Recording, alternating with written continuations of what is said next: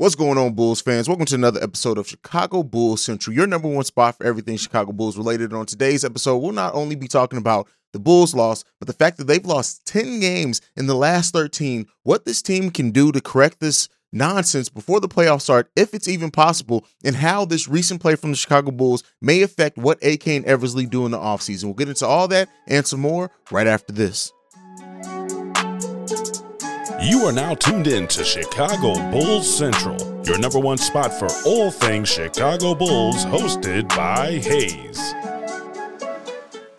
All right, Bulls fans. So before we start with the shit, because everybody knows at this point, if you saw the post-game show, Hayes is not a happy camper. But before we get into all that, that new intro was fire, right? Leave a comment down below. What do you think about the new intro? But without that being said, shameless plug aside, this is not good times to be a Chicago Bulls fan. And at the end of the day, I've already broke down the loss last night against the Pelicans. I've talked about that game heavily. Go and listen and watch the new episode, depending on what platform you're using to monitor the show.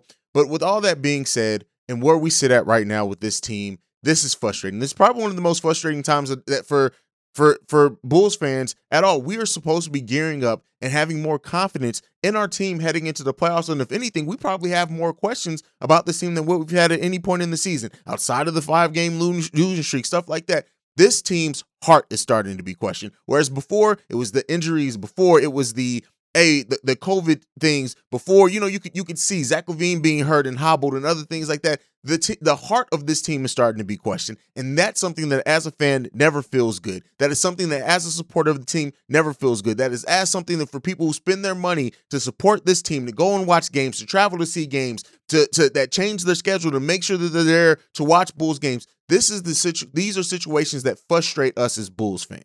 Listen, as great as it's been over the course of the season, as good as it's felt to have a team that's been competitive, as good as it still feels to have a team that's finally going to be in the postseason for once in the last 6 years, despite all those things, the fact that with 9 games left into the season, we have more questions about this team's heart than what we had at the beginning of the season is not going to cut it. And I don't want to spend a lot of time going in on the team. I did that last night. Like I said, go back and watch that video if you didn't understand it then. But the thing that really still frustrates me, hearing Zach LaVine's comments after the game, hearing DeMar's comments from the game the other night. At some point, you can talk, you can say all that rah-rah shit, and it sounds good and it sounds effortless when you say it. But if the practice in action is not there, it raises tons of questions. This game last night against the New Orleans Pelicans, Zach wanted this game. You saw it, you felt it. Zach wanted this game. It did not happen. It was frustrating. I'm sure the players are frustrated as well. I'm sure the coaching staff, I'm sure AK and Eversley is sitting back wondering, what the hell? The return of Patrick Williams. Derrick Jones, we got a Derrick Jones Jr. appearance, and even more questions are now raised about that of why he hasn't been playing more. When you look at the fact that this team and the amount of games that they have left, the last nine, Bulls fans are losing faith, right? They've been losing faith, but they're definitely losing faith. At this point, as much as we talked about at the beginning of the season, everybody, DeMar's the worst offseason signing. We had fun with it. We had fun with the fact of seeing our team perform the way that they were and proving doubters wrong. They have now turned around and starting to prove every single one of those doubters correct. Now, some people may say, hey, it's towards the end of the season. They can get it back up. We'll see what goes on with Lonzo. This team has enough to improve within it. And I still do think that's there, right? That potential is there for this team, that this team can play very well, not only to finish out the season, but in the playoffs, but we have to see it. Billy Donovan, and you have some people that think everything is on Billy Donovan. You have some people that think everything is on Vooch. Oh, they're wrong. It's not everything on any one player. Vooch has been playing way better. And the fact that this team did not go to Vooch that much in the second half after him having a good first half, and then Vooch only getting a couple of shots in the second half, that's not going to cut it. That is a coaching issue. That is a game plan issue. That is the way that this coach ran this offense in this scheme. Now, there are all certain things on the players. Players got to hit their shots. Players have to defend.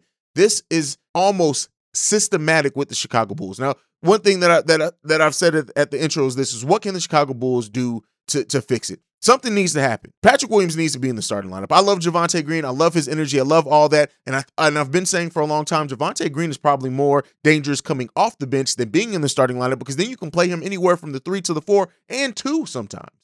Patrick Williams has shown, while not as aggressive on offense in this game against the Pelicans, what he did defensively. what he does and how he shows no fear defensively, this team needs that, especially with Lonzo Ball being out. So, yes, I do think Patrick Williams should start. Now, I don't think they're going to do it Saturday. I think that they may wait until Monday's game against New York to do it, to just finish out the week.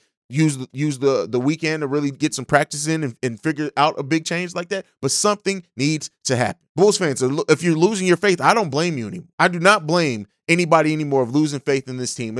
They've lost 10 out of the last 13. They've won 3 games since the All-Star break. That is not going to cut it. While the Bulls' defensive rating isn't terrible over the stretch since that All-Star break, this is not cutting it. This is not cutting it.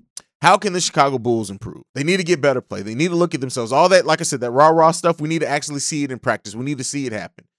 I know Zach LaVine's playing with not 100% on that knee, and I understand that. Nobody can expect Zach LaVine to be 100% himself with that knee issue that seems like they just don't know what's going on with that. The Lonzo Ball question. What's going on with Lonzo Ball? Is he going to return before the end of the season? I have said and speculated that I don't think so. Personally, I do not think it. I don't expect it. I don't see it happening. By everything that's been said, me reading the tea leaves, it seems like Lonzo is probably not going to be back. Now, if he is back, great. Now, the questions that are arising about Billy Donovan's coaching. I've talked about Billy Donovan's adjustments for a long time, but at this point, it's more than just adjustments. I'm talking about a scheme, both offensively and defensively. Billy Donovan has not adjusted the offensive scheme to teams figuring out the Chicago Bulls. That is going to be a problem, not only throughout the rest of the season as we play playoff teams almost from now until the end of the season, for the most part over these next 9 games, in the playoffs as well. When a coaching staff has nothing but to focus on what you do good and don't do good and try to expose that, I worry about it because of seeing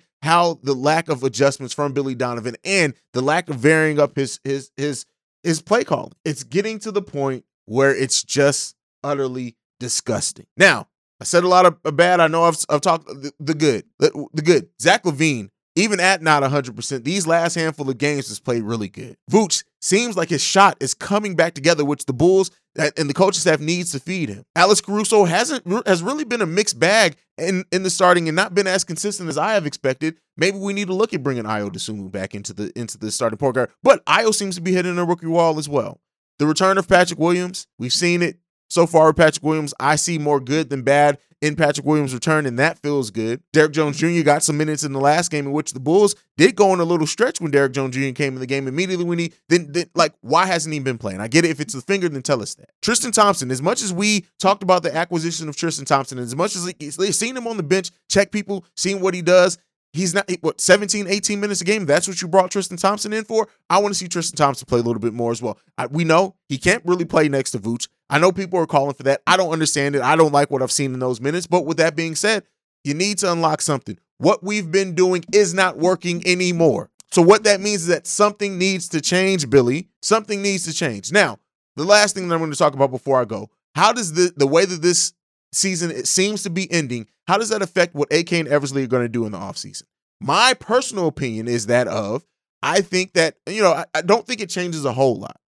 But the things that it may change, I've always said that, Tony Bradley's gone. Malcolm Hill's not going to be here. Matt Thomas isn't going to be here. Troy Brown Jr. is not going to be here.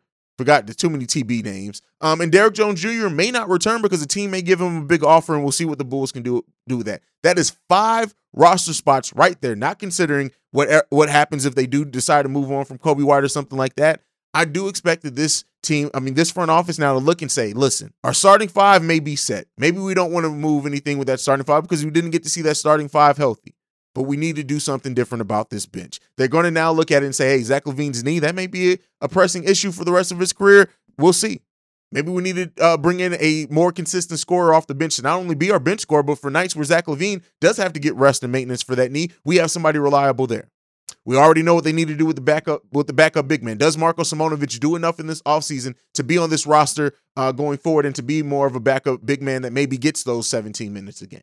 Do they go outwards and bring in a more veteran? I really do think that it's going to be veterans that are brought into this bench. I even think that the Bulls are not going to hold on to that number 1 draft pick. They couldn't move it at this February's deadline, but maybe they move it during the draft for a more solid and consistent piece that's not a piece that they have to wait or bet on their progression or anything. Somebody who can come in and contribute now to a playoff run. AK and Eversley are going to get busy this offseason. And I think that how busy they got it may have changed a little bit, but they were going to get busy regardless. But I do think now they may be looking at some of these players that thought, hey, maybe Maybe we were going to keep them around. Maybe we were going to be willing to pay $8 to $9 million for Derrick Jones Jr. if he accepted the contract. And they may be looking at it now like, hey, we need somebody who is more versatile at that position, a little bit more battle tested. Maybe that $8 or $9 million is better going somewhere else, or somebody at the veteran minimum. Who knows what this team's going to do? They have a trade exception that they have until July, I believe, to use. They have the mid-level exception. They have their own first-round draft pick that they can trade during the draft. And they also have a lot of expiring contracts that if other teams do want to get involved, they can facilitate a sign and trade. But best believe, AK and Eversley looking at this effort at this team down the stretch, and this may have changed quite a bit of things in the Chicago Bulls offseason coming up. Let me know what you guys think about all the topics below today. How has this recent stretch changed what AK and Eversley may do? Can the Bulls get it together with these 9 remaining games? What do you want to see from the Bulls in the 9 remaining games? And where do you think the playoff seeding is ultimately going to sit for this team? Let me know all that down below. Make sure you're following the podcast at Bulls Central Pod. You can send us any feedback, questions, comments, concerns, bullscentralpod@gmail.com. Lastly, if you want to leave a text or voicemail, Saturdays are for your texts and voicemails. So if you want to get that in before tomorrow's episode, the number to do so is 773-270-2799. That's it for me for today. Make sure you see red, don't be red. Go Bulls. I love you guys. Peace. This has been a presentation of the Break Media.